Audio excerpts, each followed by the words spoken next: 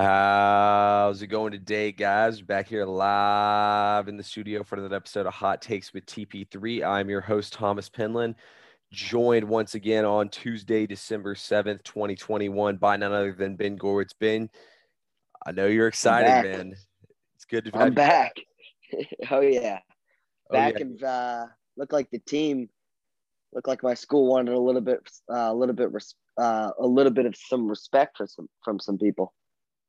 Yeah, Ben, that is exactly what I said on the podcast was going to happen. And what do you know? It went down exactly like I thought it would. I was texting Ben all week. We wanted him on the podcast to talk about it. Obviously, we couldn't. Cody did a great job stepping in for him, but you already know that Ben is hyped up about that big time win. Sorry, I had to mute myself real quick so I could cough. But anyway, so on today's podcast, we're going to run down for you all the college football playoff, which is now out. After that, we're going to talk about the coaching carousel. We got a couple NFL topics we're going to hit. And then, as always, next week, on Friday, guys, we'll be back. It'll be matchup podcast. We only have one college football game, Army versus Navy. We'll talk about that one. I'll give you all a little hint right here. My pick might be a little underwhelming in that game. And then after that, we'll talk NFL. But let's get down to it, guys. Ben, I know you got a lot to say, man. Those Crimson Tide were absolutely disrespected. 6.5. I mean, don't disrespect the goat with a touchdown spread.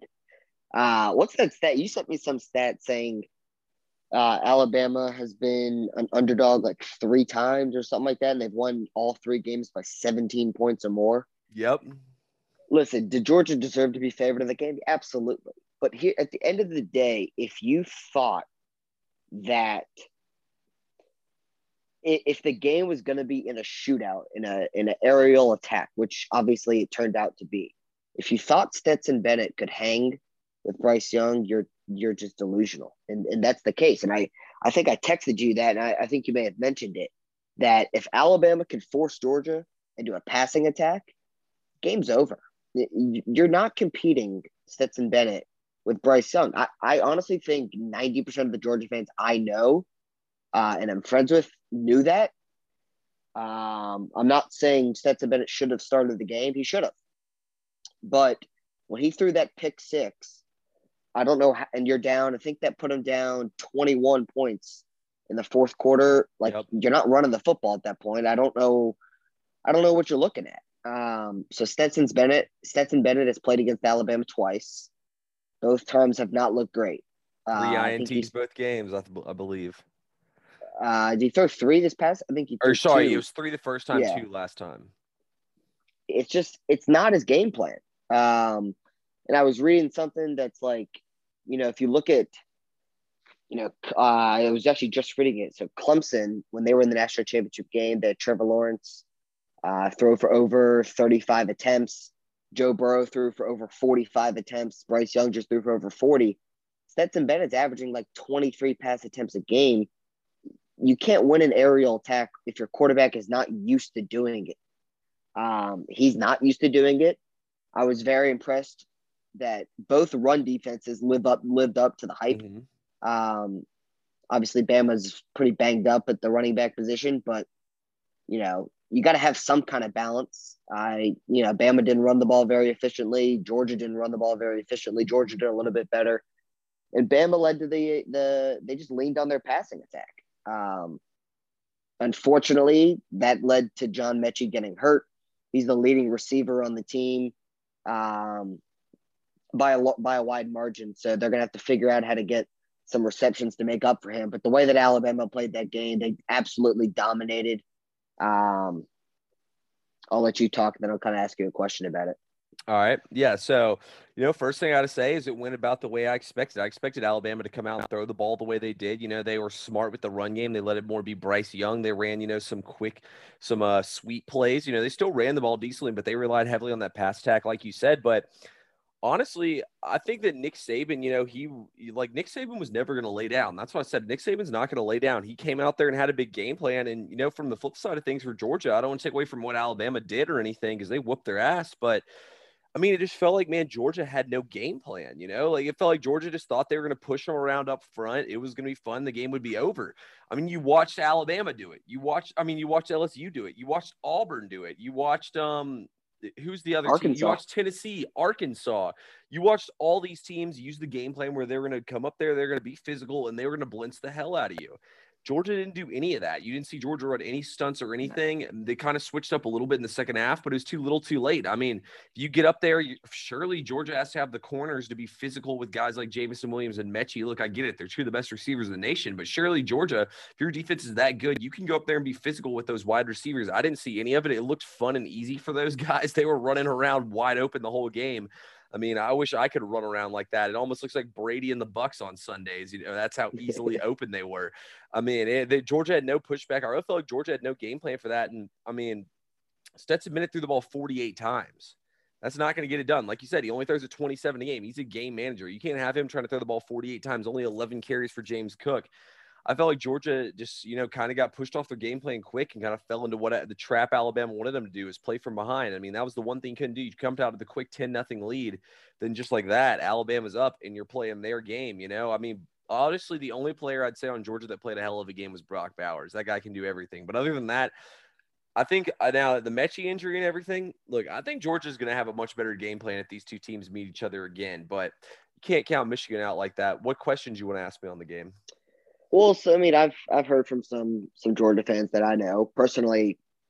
I somewhat see their stance on this, but I also see it more as an excuse, and I don't really agree with it. But I'm curious what you think. Listen, Georgia didn't really have anything to lose in that game. They knew that they could lose this game and still get into the college football playoff. Do you think at any point Kirby just like, because he didn't look that disappointed when they lost. But my answer to that is I disagree. I agree that Georgia still gets into the playoff with the loss. Obviously, that happened. We know that now. But I disagree on the fact that it doesn't mean anything for Georgia. I completely disagree with it, to be honest with you. Kirby Smart does not seem like the type of coach that takes any game lightly, especially when it's against Alabama and his former boss, Nick Saban, who he is still not beaten yet. I think anytime he faces up against Alabama, he wants to win the game. And I think after the game and maybe a press conference, if he doesn't look that upset, sure. But when he's coaching in the game, I think every play call that he calls on defense, or that Dan Lanning calls on defense, or that Todd Monken calls on offense, is to win the game. I mean, what do you think? Does the game not really meaning anything for Georgia, as I put that in air quotes, think that has anything to do with it? I would say yes, but Georgia's never beaten Alabama, or at least they haven't in the Nick Saban era beaten Alabama. So I would say no for that reason. And plus, too, they were also going for an undefeated season. Exactly. And if you're Georgia, you don't want to see Alabama get in the playoff. Now, don't get me wrong, you'll have a better game plan and everything. Now, I say no. Georgia was trying as hard as they could to win that game, and they had a terrible game plan, but now in the fourth quarter, I do think they could have made some adjustments, maybe bring in JT Daniels, maybe blitz more, be more physical. I think that probably all those thoughts went through Kirby's head. But I think, honestly, at that point, he was just like, whatever, this game's our odds of coming back and winning are not as much. Let's just get out of here, not get anybody big injured, and let's play for the Final Four and try to get them again. I'm not going to sit here and say that they didn't try their hardest. They definitely did. Alabama clearly had them beat and had them out coached. I think in the fourth quarter, he just kind of cut his losses and said, let's get out of here. Let's see him again. I think that's the smartest way to play it. I think Georgia came short. I bet Kirby's pissed about it too. Kirby can't screw up here. He's got to get this national championship this year. I mean, if he goes out and loses to Michigan in the Final Four, it's just going to be the same story. They got an easier road in the SEC. They couldn't really beat the teams that were better than them.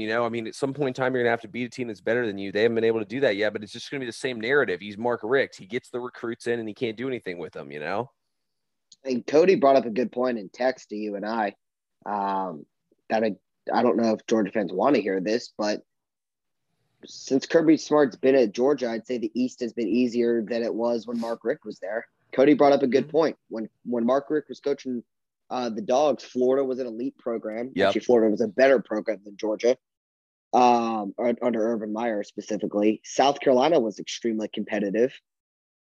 Tennessee, they've kind of been bad for a while, but you had at least two good teams. Now the second best team of the last couple of years, Florida, they're still there in the East. Kentucky's been that next best team, and Kentucky is not going to compete with Georgia. So If your hardest games is Kentucky, compared to the West, it's just there's a difference, and it's a harder road.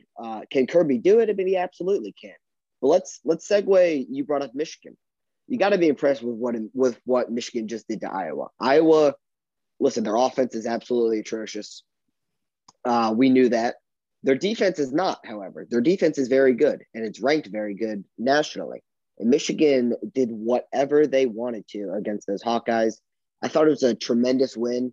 I think any win for Jim Harbaugh that was past beating Ohio State is a big win for him. He's in unfamiliar territory, and he absolutely has dominated the past 2 weeks, which was Iowa and Ohio State. Now he's going to have a tough test against Georgia because we know Michigan likes to run the football. That's what they do very effectively. That's what they do very efficiently. And we know for a fact that nobody runs on Georgia. It hasn't really been done all year. In fact, it hasn't been done all year. Can Michigan beat Georgia with their style of play?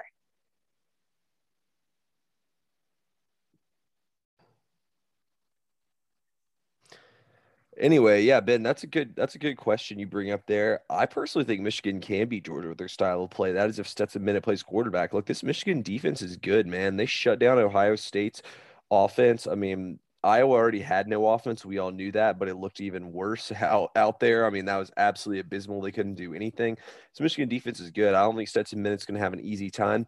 I think Michigan can beat Georgia, honestly. Look, they're going to be able to run the ball for something in this game. I mean, they'll be able to move the ball somewhat on the ground. I think Michigan is a little bit of an underrated passing attack too. They won't be playing in this outdoor cold weather. I think Michigan will be able to move the football. I think it'll be a very competitive game. I think 8 points is a little disrespectful. Now, I do think it'd be pretty shocking if Michigan beat Georgia in the game, but I think they'll definitely hang. I think they can hang with them. I think the total started at a kind of a low number, which obviously is not surprising since both teams have stellar defenses. It's two similar styles and two hard-nosed coaches that really like to play their game, and they don't really make adjustments. They're going to go down swinging playing their game. Both of these coaches kind of coach like that. Both of them are very intense coaches. I'm interested to see, obviously, who the Georgia quarterback is, and if it is Stetson. I'm interested in kind of what adjustments he makes. He's had a tremendous career in terms of wins and losses at Georgia so far. He hasn't had that many losses, so we haven't seen a ton of chances for him to see what he looks like in a bounce back opportunity. But we'll see. I don't know. This is good. I think both of these semifinal matchups, I don't think anyone is going to give Cincinnati a chance to beat Alabama, which I think is the more obvious statement to make. I don't think a lot of people are going to give Michigan the chance. And I like to tell you all the time, the most dangerous team is the one where no one believes in them. And you get a lot of motivation from that. And I think this is going to be a really good game. I tweeted out, a couple of days ago that since the college football playoff started, we haven't seen two competitive semifinal games. December 31st, we're going to find out. I don't know if we're going to get it this year. What I will say about the Alabama-Cincinnati matchup is I think they play Alabama maybe I think they play closer than what Georgia just showed, to be honest with you. All year long. Yeah, I mean, all year long, what we've seen from Bama is the games. It's really only been two of them. The games where they needed to show up big and there was kind of like a fringe moment if they might lose. Well, I guess there was three games. It was Ole Miss, Alabama showed out. I mean, Alabama made it look pretty easy against Ole Miss, who was a 10-win team, against Georgia, which we just saw, then A&M. And A&M, they lost. That game was on the road, which is a very tough environment. But that game's a lot different, with the backup quarterback and everything. You can definitely see why they would no-show it. Yeah, I mean, that guy ended up pretty much being the starter all year for A&M. It's just that, I don't know. I think we've seen, Bama should have blown out LSU this year. They didn't. Bama should have blown out Arkansas at that point in the season. Arkansas was kind of deflated at that point in the season, and they didn't. Alabama, I know it was in Auburn, and that stadium's got some weird voodoo magic in it. Um, but Alabama should have been head and shoulders better than Auburn, and they didn't do it.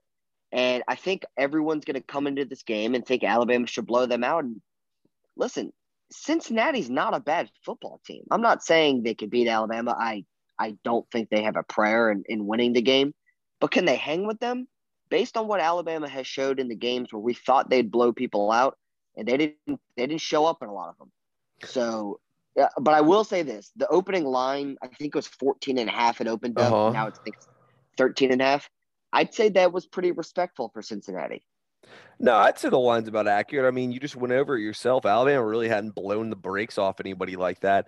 Look, I don't think Cincinnati's actually going to be in the game that you ever think they're going to have a chance at winning the game. But I mean, yeah, I'll agree with that. I think it's going to be a lot more like how the Alabama Washington or how the Alabama Notre Dame Final Four game went. I think Cincinnati's going to show up and play a style of, that they're more so playing not to get blown out and embarrassed rather than win the game. Like Cincinnati's going to run the football. They're going to try to take time off the clock. I mean, their defense is physical. Their defense is good. They have decent corners. Kobe Bryant's a beast. Their cornerback. I mean, I think that they'll plus two. Mechie's not playing in this game. I mean, obviously, I think one of these freshmen will step up, but I think we'll end up seeing like a 38-17 type game. I don't think it's going to be the ugliest showing ever from Cincinnati. So That's what I'm I do saying. agree with you Yeah. from that. I don't, and plus two. I mean, when you look at it, Oklahoma State, I mean, I don't think they would have done any better than Cincinnati. I don't think any team in the nation could do any better than Cincinnati will do here. And also, too, from a TV perspective, I think at least the David Goliath aspect of Cincinnati versus Alabama draws in more viewers than watching Oklahoma State in there. I mean, Oklahoma State would get destroyed. Spencer Sanders is terrible, and he showed it in that conference Baylor. championship game against Baylor. Like I really think that this will be an interesting one to watch just because it's David and Goliath, and I think it'll do better on ratings than people think it will. Did you get a chance to hear what Robert Griffin III said? No, what'd he say? So I agree with his point, but also I disagree with it because there's nothing I would have done differently.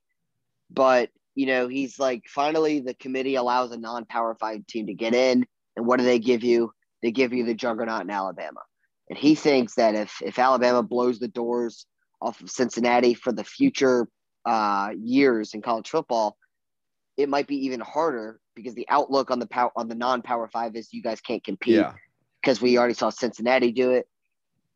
I get that, and I don't disagree with him, but I don't know. Like, I would not have put Cincinnati at 2, and I would not have put Cincinnati at 3, so I wouldn't have changed anything.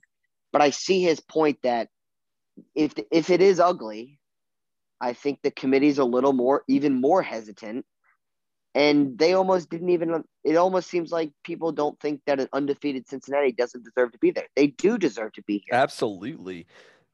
Definitely over Notre. I mean, they beat Notre Dame head to head in Notre Dame Stadium. What more do you want from them? But they beat 3 ranked teams. They were not ranked at the end of the year, but when they played them, they were ranked teams. They played at Notre Dame, that was a ranked win. They played SMU, that was a ranked win, and then Houston. Those are 3 ranked wins. I don't know what more, and they won every single game. I don't know what more people wanted Cincinnati to do. They belong to be in. And does it suck for them that they finally get in, but they have to play in Alabama? It does, but appreciate the moment that you're in and just give it your all. Who knows? What if I don't know. Why can't they win? Like would it shock everyone? Absolutely. It would be a big upset. I'm not gonna lie. Be like But Boise it's State beating Oklahoma. but it's not that they can't win. They are going to show up to try and win this game, and they're gonna give Alabama all they got. We're gonna see if it's enough, but I'll tell you what, Notre Dame hasn't put up a fight in some of these playoff games. Oklahoma hasn't put up a fight in some of these playoff games. Exactly. Cincinnati is going to fight until there's triple zeros on the clock in the fourth quarter. Exactly. We don't want to see the same thing we've seen over and over again. Let's see something new. Cincinnati brings that. So, be an awesome college football playoff. Trust me, guys. Me and Ben will have. I know those games are gonna be on New Year's Eve. We'll try to get a podcast out for you the day before that, or something. We'll get something for sure where we got picks and everything for y'all on those games, and where we got insights for y'all on bowl games. But Ben, we got to get down to the other big storylines, man. We'll start out with Mario Cristobal hightailing it out of Eugene, Oregon, and going to Miami. There's 2 sides let's talk about. Let's talk about him going to Miami side first here. I want to address this. Look, I think Mario Cristobal is a good coach. He's a great recruiter. Everything I hear, he's a great recruiter. I mean, he brought Justin Herbert to Oregon. He brought in the number one overall recruit with Kayvon Thibodeau. He clearly did a great job while he was at Oregon. Now, do I think he vastly underperformed with all the talent he was handed? Absolutely. I mean, look at Justin Herbert in the NFL. I mean, all of us thought that Justin Herbert was overrated coming out because of what he did in college. But I mean, then you look at Justin Herbert in the NFL, man, and you just see all the talent, everything. We all thought he was going to be a bust. Justin Herbert was vastly underused when he was at Oregon. I mean, somehow they lost to Bo Nix in Auburn as a true freshman in a game they should have never lost. I mean, I saw Mario Cristobal blow multiple big leads he should have never blown before. There was one where Oregon played Utah where they were literally basically putting the game away and then they blew it. They've done it too many times. I think Mario Cristobal is blown out twice this year too. Yeah, exactly. They even blew it. Even in that Stanford game they lost, they blew it, you know? Like, I really think Mario Cristobal is vastly underachieves with the talent he gets. And look, if Miami thinks this guy's going to come in here and win them a national championship in 3 to 5 years, they're going to be disappointed and he's going to be fired just like all the other head coaches have been. Now, if you come in here and say, we want to be competitive, we want to go 9-3, we want to bring in some top recruits, we want to send guys to the NFL, we want to make bowl games, we want to make ACC championships, I think all that might be achievable. But if you come in here with the expectations you're going to win the national championship, it's not going to happen. And it's going to be the exact same thing. These teams need to wake up and smell the roses. So I actually love this hire because I like when coaches have a passion for the school they are at. Mm-hmm. And I know that he'll bring it in recruiting. I know that he'll bring it in coaching. I know that he'll have all of his assistant coaches bring it as well. This is a guy that is that played for the Miami Hurricanes. He knows what the glory years have looked like for them. As you mentioned, he's a great recruiter. He was at Alabama under Nick Saban and was a tremendous recruiter there. He ended up getting a job like Oregon, which is a tremendous job, especially when you're not from the West Coast. You know, he won a Rose Bowl. That's got to stand for something with Herbert. But yeah, I mean, they didn't make the playoff with Cristobal. So I think it's a great hire for Miami. And you don't build a national championship contender with a roster like they've had over the past couple of years in a couple of years. But I think he competes in the ACC within his first 2 to 3 years. I really do. He's already told one blatant lie. He just said that Van Dyke is one of the best quarterbacks in the country. Just don't say anything. Just say you like what he brings to the table. Hey, when in the weeks Van Dyke started, he ranked in the top of college football out of all quarterbacks. Just saying. That's fine. You can name 10 quarterbacks off the top of your head that are better than him right now. I'm not saying he's bad, but don't lie to everyone saying that he's the best quarterback in the country because he's not. He's not even the best quarterback in the ACC. Yeah. So. Well, I do agree with you that I think it's a good hire and everything. I'm just saying I think Miami needs to change their expectations. They're not winning national championships, and they're not going to be the best team in the ACC. You know, now if they want to be more competitive and get back to the 9-3 and make the ACC better as an overall conference, they definitely did that. But I personally think that he took the less favorable job. I would rather be at Oregon than Miami. Look, I get all the factors. I know he's best friends with all the billion-dollar boosters. I know he has family ties. I know he played in Miami. Yeah. He's got all the ties in the world. I think Oregon, though, is a much better job, in my opinion. I mean, you got Nike, you got Phil Knight, you got the jerseys, you brought in Kayvon Thibodeau, you had Justin Herbert. I think Oregon is a way better selling point. But he can get those recruits at Miami because the best high school football in the country comes from that area of the country. It comes from South Florida. If he can retain these guys, I'll tell you what, he's going to recruit Florida.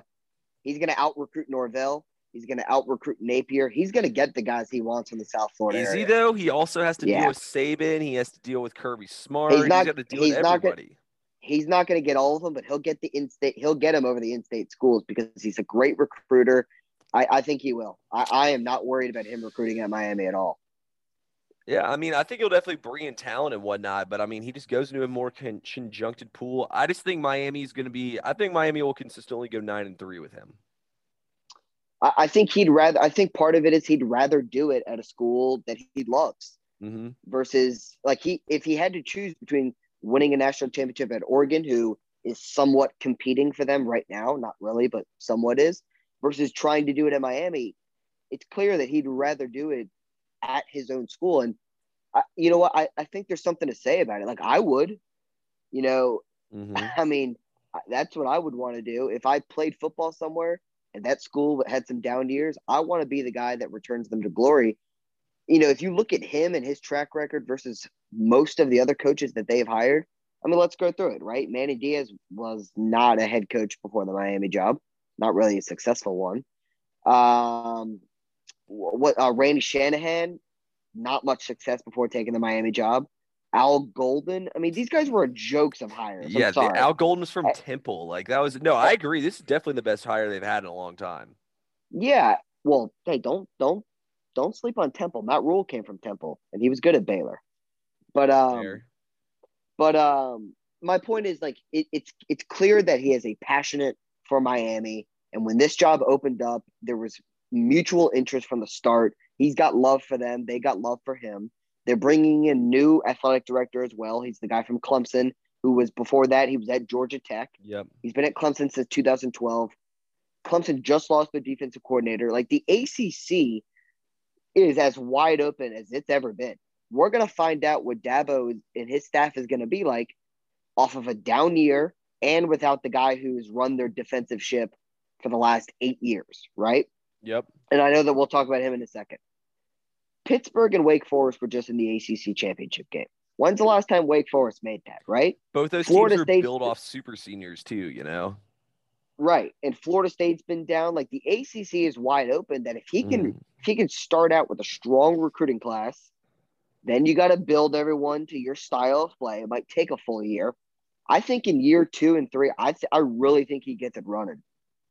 Yeah, I think Miami will win multiple ACC championships. I just don't think any national championships will be coming that way. But hey, it still is a solid hire and whatnot. Let's talk about things from the Oregon flip side here, real quick.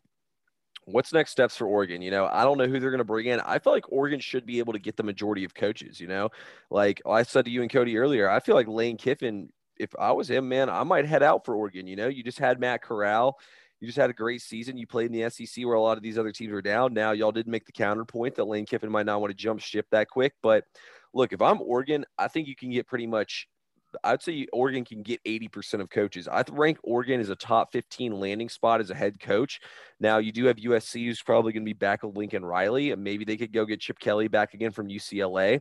But look, I think Oregon, you can recruit well there. You have the Nike thing, you have the money, you have the best uniforms in college football, arguably.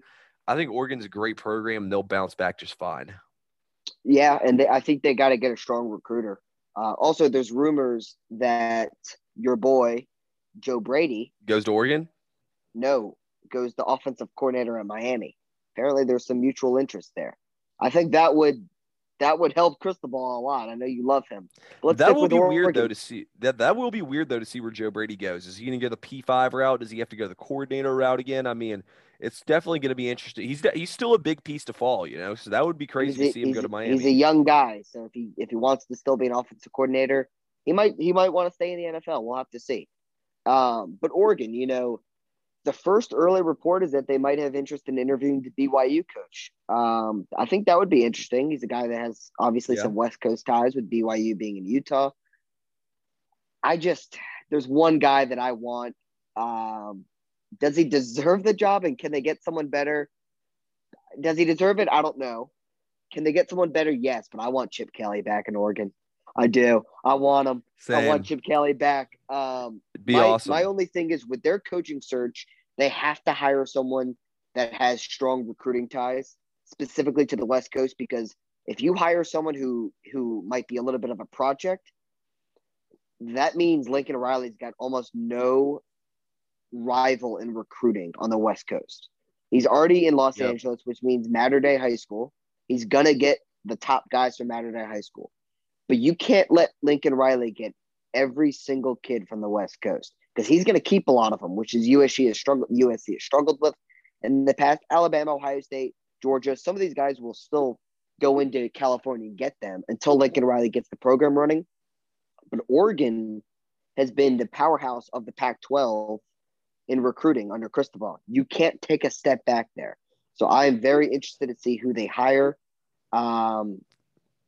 I don't know. I haven't heard anything who they're interested in other than maybe the BYU coach. We'll have to wait and see. but they need to hire someone with strong recruiting ties. Yeah, absolutely. Because I mean, even Fresno State, they hired or even Washington hired the Fresno State old head coach. So I mean, even they got a guy who knows the area out there and whatnot. So yeah, Oregon definitely can't afford to fall behind too much. It's gonna be interesting to see what they do there with that program. Let's talk about Oklahoma though. Oklahoma hires Yeah. Brent Venables away from Clemson. Me and Cody kind of both said our feeling on it. Look, this does kind of resemble the Bob Stoops hire. This is kind of resemble what they do in the past, where they take someone who's not a head coach and make them the head coach.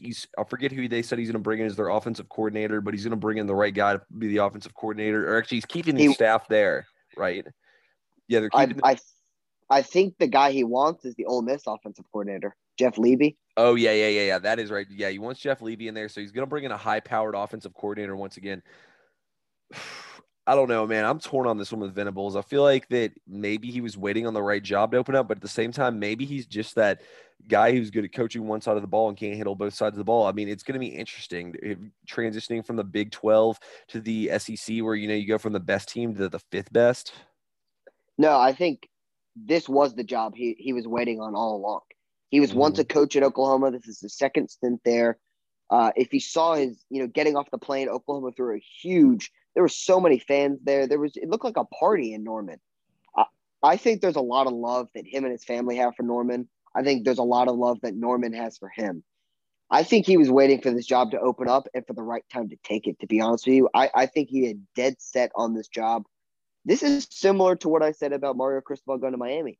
There is a strong passion that Brent Venables has for Oklahoma and how he wants to keep them at the national level. I mean, Oklahoma is one of the most historic programs of all time. I think they are first or second, maybe, in all-time wins out of anyone. Michigan's up there.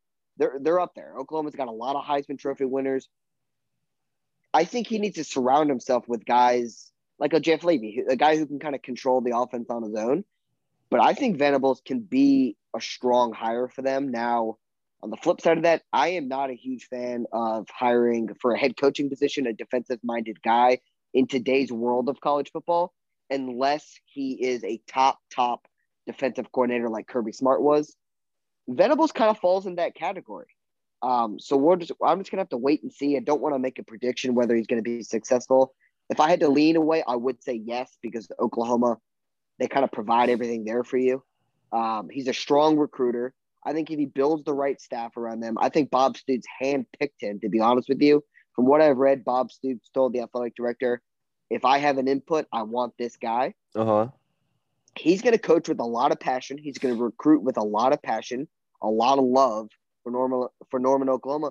And he's going to bring in guys that want to play at Oklahoma. And he's already off to a decent start, because one particular 5-star stayed for his press conference, and that was Caleb Williams. Yep. People were wondering, what's he going to do with this hire, hiring a defensive guy? He stayed, and I'll tell you what, I don't know how you watched that press conference, and I watched it through my phone. I wasn't even there in person. I don't know how you don't feel the energy that this guy is going to bring. He looked so excited. I mean, I already said it. The love that he has and the passion that he has for Oklahoma, it showed. It showed in his eyes. It showed in his tone. He loves Oklahoma, and he's ready for this job. I wouldn't be shocked if he does a really good job. He's learned under Dabo Swinney, who, in my opinion, is the second best coach in all the sport. I think he's ready to take over and do it his way. And I wouldn't be shocked if he asked Bob Stoops to be his mentor. I think Bob Stoops is probably an advisor for the school. He'll be there. He'll be there if Venables needs him. Yeah, absolutely. You know what, Ben? You just sold me on him being a good coach. I'll buy in with you on that. Those are some pretty damn good points you made right there with all that. He needs Caleb Williams to stay to get off to a good start, though. Oh, yeah, absolutely. Caleb seems like he's only played 1 year, but he kind of seems like the guy, kind of like a Bryce Young. He's another coach on the field, it seems like. He understands a lot of different coverages, a lot of different techniques. I think Oklahoma is going to be just fine. Yeah, if Caleb Williams sticks around, they definitely will be just fine. Let's move things over now and talk about a little NFL here. Obviously, Yeah. Ben, we couldn't do this podcast yesterday solely because we had a huge game last night. The New England Patriots went into Buffalo and ran the football down their throat, throwing the ball 2 times in the game. It was just the most Belichick way of winning a game I've ever watched in my entire life. Let's talk a little bit about the AFC now, Ben. Look, Patriots take the number 1 seed now. You got watch the Kansas City Chiefs just absolutely destroy and dominate the Broncos on Sunday Night Football as well. Ben, is the AFC's ending inevitable and it's back to the way it normally is, Kansas City versus New England, or are we missing something here? Because I mean, everything I've seen, man, I really don't feel like we are. The fact Bill Belichick can still win is back to his ways of winning games without having to throw the football. I mean, last year, I feel like it was an off year for the Patriots. They had half their freaking defense opt out for COVID. They used this money smartly, like they didn't even have Kyle Duggar in there last night. He's like their big time defensive mismatch. You look at the flip side of things from Kansas City, all of a sudden now these Mahomes passes that are getting bouncing off his receivers' fingertips and getting intercepted. That's not happening anymore. Kansas City had like one of the most unlucky turnover runs we've seen in the NFL for the first half of the season this year. Look, man, I think it's back to Kansas City and New England. The only other team that I even think has a chance is Tennessee. Buffalo, we can see, is clearly flawed. Indianapolis, I mean, I feel like Indianapolis would be like that sleeper team outside of all of them. But other than that, everyone else I see clear flaws in. Man, I get it about the Chiefs. Being on a 5-game win streak, defense is playing great. But let's not act like Mahomes is Mahomes. Against Denver, they scored 22 points. He threw an interception. He had a rushing touchdown. Mm-hmm. A passer or QB or passer rating of 57.3. Like, listen, I get it. Everyone thinks the offense is going to turn it around, but the answer is when? Because the last 2 weeks it hasn't looked good. And Dallas's defense isn't what it used to be, and Denver's defense wouldn't say they're great at this point. They don't really have much of a pass rush. So I'm still waiting for Mahomes to do it. I still think it's open, and I don't know if I don't know. Like that was a little vague from you about Indianapolis. I think Indianapolis is in tremendous shape. I agree. They are on a bye week this week. They play New England at home. The way that the Colts are playing right now, why can't they beat New England? They're running the football better than anyone else in the NFL. Mm-hmm. That's including New England. They got the best running back in the NFL. And Jonathan Taylor. Carson Wentz is limiting his mistakes, and their defense is playing great. I think the Colts, I mean, they got to win that game, obviously, but I think the Colts are in tremendous shape. I think the Titans are not as good a shape. Titans have fallen apart offensively. Well, the thing is, they're going to get A.J. Brown back. Julio Jones is supposed to be back this week. Going to get Derrick Henry back. I mean, it's kind of like what we always say, you're playing your best ball at the end of the season. I've heard Henry could come back for the play. If Henry comes back and you get AJ and Julio back, I buy on the Titans for the playoff run. Without them, I agree with you. That's fine, but I'm not going to sit here and act like Julio Jones playing is that big of a deal anymore. He doesn't do much. The AJ Brown's a stud. AJ Brown's incredible. And obviously, you'd rather have Julio on your team than not have Julio. Yeah. But he's not a star receiver anymore. He's just not. You don't have to double team him at any point in his career for the rest of his career. He's not a double team target. I don't know. I think the Colts are in good shape specifically because they're off a bye and they get New England at home. And we know they play well at home. Here's the thing. New England took advantage of a huge favor, and I know we were going to talk about it next, but let's just talk about it now. When the Ravens were playing that game, scored the ending touchdown, and went for 2, before they even lined up to go for 2, I looked at my roommate and said, they're going to go for 2. He's like, why? I said, because John Harbaugh is an extremely aggressive coach that believes in his team. They lined up for 2, and I was like, I'm not shocked by this at all. Now, they didn't get it, and you gotta live with the consequences that come with your decisions. Unfortunately, the Ravens losing that game gave the Patriots the first place in the AFC, and then the Patriots locked it up a little further by beating Buffalo in Buffalo. Listen, aggressive decision, but if you watch Ravens games over the year, that's who John Harbaugh is. And I got to be honest with you, with the guy that's as dynamic as Lamar Jackson, is it ever a bad decision to keep him on the field? I don't know. Like, the smarter play is to play for overtime. If you're the better team, you should win in overtime, and I understand that. But the way the Steelers were kind of playing in that game, sending it to overtime, That pass rush was getting to Lamar. He was not throwing the ball the best in his game. I don't hate the decision because what I know of John Harbaugh's past decisions, it didn't work out and it left them in a bad spot. And yeah, it helped out Bill Belichick and they took advantage of it. I actually am going to agree with you on this one that I think they made the right decision to go for it. Look, you watch Marlon Humphrey go down and get injured in this game. Players have been dropping like flies for them this season. Out for the year now, too. Exactly. The players have been dropping like flies. At this point in time, you don't have a bye week. Guys are not going to get more healthy as the season goes on. I feel like you kind of had to win that game. You don't want to play another because they already played an overtime game a couple of weeks ago. That would have been their third overtime game. Think about it. Their players would have played almost an entire full game. That would have been 3 extra quarters of football. I think that's the right decision. You can't afford with all the injuries you've had and everything to play. I mean, look, you can argue the way the game was going, they would have won in overtime. You have the best kicker in the NFL on your side. I just don't think you want to play basically an entire extra game of football. You know, that's not going to go well for your team. Now back to kind of what we were talking about. I do agree with you. Mahomes hasn't quite been himself, but that's because all these teams have been playing that little high, that too high safety, you know, that kind of defense he's not as good with. Look, listen to these stats. I'm not going to name them all out. So basically, ever since we first saw a team do that, which was Tennessee, basically ever since it's become a thing. They haven't figured it out since. Yeah, well, Andy Reid and Mahomes, and they haven't even figured it out. Well, I wouldn't say necessarily they haven't figured it out. The thing is, they lean on their defense. They grind you out in the trenches with that. They run the football more. But think about this. In the entire stretch of Mahomes playing in those bad games where he's not played as well because of that defense, the one game that outlies the one game they didn't do it, Oakland didn't do it, or Las Vegas didn't do it. They lose Mahomes 35 for 50 for 406 yards and 5 touchdowns, you know? So, like, obviously when you don't do it against Mahomes, he can do it again. I feel like they've learned, though, how to play against that. The way they play against that is they run the ball and grind you up with your defense. Which is fine.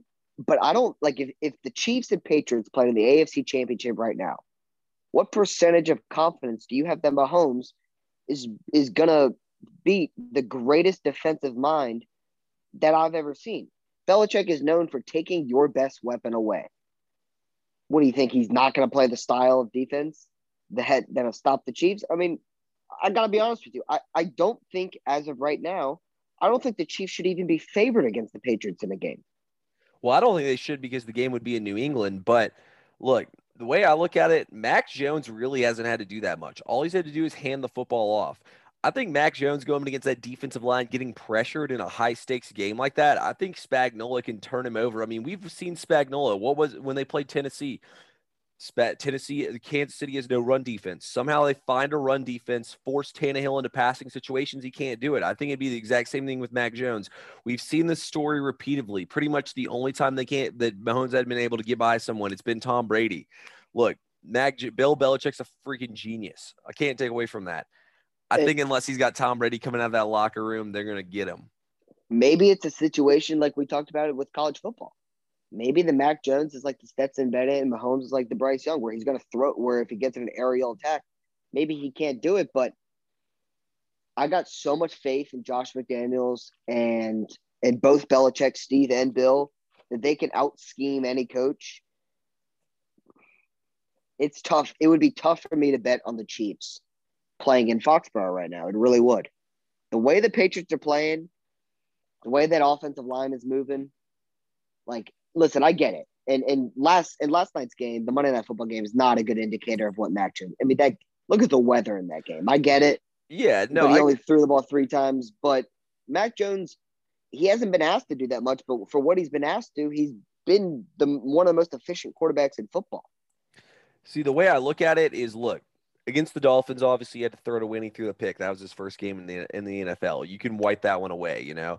The way I look at it is he really hasn't had that situation yet where he's had to throw the ball to win the game. You know, I mean, you could say he did it against Dallas, even though they lost the game. I want to see him do it in a big-time game, in a big-time spot where the pressure's on. We haven't had to see him come up with that yet. Until he does it, I'm going to doubt him and go with Mahomes, the guy who's proven it. But, look, I get it. I don't feel good about going against Belichick. Belichick's one hell of a coach. Josh McDaniels, he knows how to scheme and whatnot for this team and everything. I just feel like it's inevitable we're going to have Patriots or Kansas City going to the Super Bowl again from the AFC. This is their conference, and as long as Patrick Mahomes and Andy Reid are on one side and Bill Belichick and McDaniels on the other side, one of them or two is going to win this conference every time. Are we giving up on the Bills? since I had them in Absolutely. my Super Bowl. Absolutely. I think it's time that we go ahead and give up on the Bills. I mean, if you can't win last night with those situations, don't get me wrong, they had every chance in the world, and the weather/Patriots goal line defense is what kept them out of the end zone. I just can't buy into it, man. Look, now do I think the Bills are a second round of the playoff teams? Absolutely, they can get that second round, but they're not beating Kansas City or New England. I mean, they got to play better football. There's there's nothing else to say. I mean, also, I don't know what their coach is saying, but he was like, "Don't give Bill so much credit for that game." I think I'm going to give him all the credit for that game. He beat Absolutely. you. He beat you and outcoached you, and only had his quarterback throw the ball 3 times. That's a masterful coaching job. That was the most like old school foot. Honestly, that game really looks like two service academies playing each other. I thought I watched Army Navy on Monday instead of Bill's Saturday. got the service academy background. He does have the service academy background. Dang. Well, all right, Ben. Anything else you think we should go over before we get up out of here? Mm. What's our current playoff situation with the wild card teams? Okay, so for our NFL wildcard teams, good thing you asked this because I already have it pulled up. So Perfect. in the NFC, we have our two guys in the NFC West snagging spots right now with the Rams and the 49ers. After the Rams and the 49ers, Washington is in the last spot. The Eagles are 6-7 with one more loss, keeping them half a game out of the Rams and 49ers. The Believe Rams the have a huge game coming up or, against the Cardinals. yeah, sorry, I meant the 49ers and Washington's. But yeah, the Rams do. Washington is a big game against Dallas because Washington wins this game. They pull within a game of Dallas. Yeah, Rams and Cardinals have a big game coming up for the division as well. I believe that's on Monday Night Football. That's gonna be one hell of a Yeah. game as well. Yeah, so I mean everything's gonna kind of play its way out. Atlanta and Carolina are sitting there right outside. The Vikings are sitting there right outside. Atlanta and Carolina play each other this week. That'll pretty much eliminate one of the two of them. Let's be honest, though, neither of those teams have a shot in hell at getting in here. Let's look at the AFC playoff picture, though. Looks like Buffalo in Cincinnati, Indianapolis, and the Chargers. So Indianapolis has one more loss, but they're going to go on a bye week this week. Now it's between the Chargers, the Bills, and Cincinnati. Pittsburgh and Cleveland are one game out. Look, I'm going to go ahead and say this, guys. Indianapolis is absolutely going to go ahead and get in this playoff here. Indianapolis still has to play at Actually, I take that back. They got to Indianapolis play has the a tough Cardinals. schedule. They have to play the Cardinals and Patriots, Patriots. Cardinals. Yeah. I mean, the Raiders are sneaky. They have to play the Jags. For some reason, I thought they had another meeting with the Texans somewhere on there. So, I mean, it's going to be tight for Indianapolis. I mean, obviously, the Chargers guys are going to have a tough time too. They still have to play Kansas City again, but they do have the Texans, Broncos, Raiders, and Giants. And keep in So, mind they beat Kansas City once, so can they? mhm. It's kind of tough to beat them twice. They kind of split it. Look, I think the Bengals have the hardest road, not necessarily because I think they have the worst teams out of them, but they still have to play the 49ers at the Broncos. I mean, playing at Mile High is tough. And you still have to play the Ravens, Kansas City, and the Browns. So you still have divisional games left, two big divisional games, and you also have to play the Kansas City, who could still be fighting for that number one seed. Never know with them. I mean, it's going to be interesting to see how everything plays out here in the AFC. Do you think either Cleveland or Pittsburgh gets in? No, I think Cleveland no. gets in. I did pick Cleveland to go to the Super Bowl, so I am a little biased, but I still buy Cleveland's defensive unit. I think they're getting more healthy on the offensive side of the ball. Remember, Chubb has missed some games. He should be as healthy as he'll ever be. Him and Hunt both after a wild card week. Baker Mayfield is beat to shit, but I think they can limp in here as in the final spot.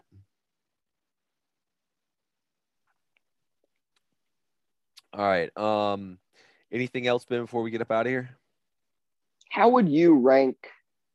How would you rank your top 4, maybe top 5 teams in the NFL? Putting me on the spot. Well, I All mean, I right. can go. Yeah, you go ahead. So I still have the Packers as the number. I think the Packers are the best team in the Okay. NFL. I would go as of right now. Obviously, things can change. I would go Packers. Okay. I would go Cardinals. Okay. I would go Patriots. I would go Bucks, Chiefs. In that order? Yeah. Okay. My order, I'm gonna go with the Bucks at 1. 2, I'll go Packers. 3, I'm gonna go with this is tough. I guess at 3, I'm going to go back to the NFC again and go with the Cardinals. And then I'm going to tie at 4, the Patriots and the Chiefs. I'm not ready to say So who's better between the two of them. But on the flip side of things, look, the Cardinals, I actually think the defense is the better side of the ball for them, even though their offense puts up crazy numbers.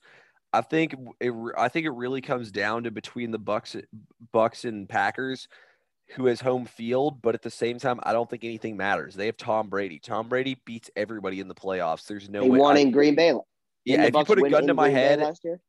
yeah, they did win in Green Bay last year. You put a gun to my head, I'm 100% putting my life on Tom Brady. So my point of asking you that question is, and we agreed on it, the NFC is extremely top heavy, Yeah.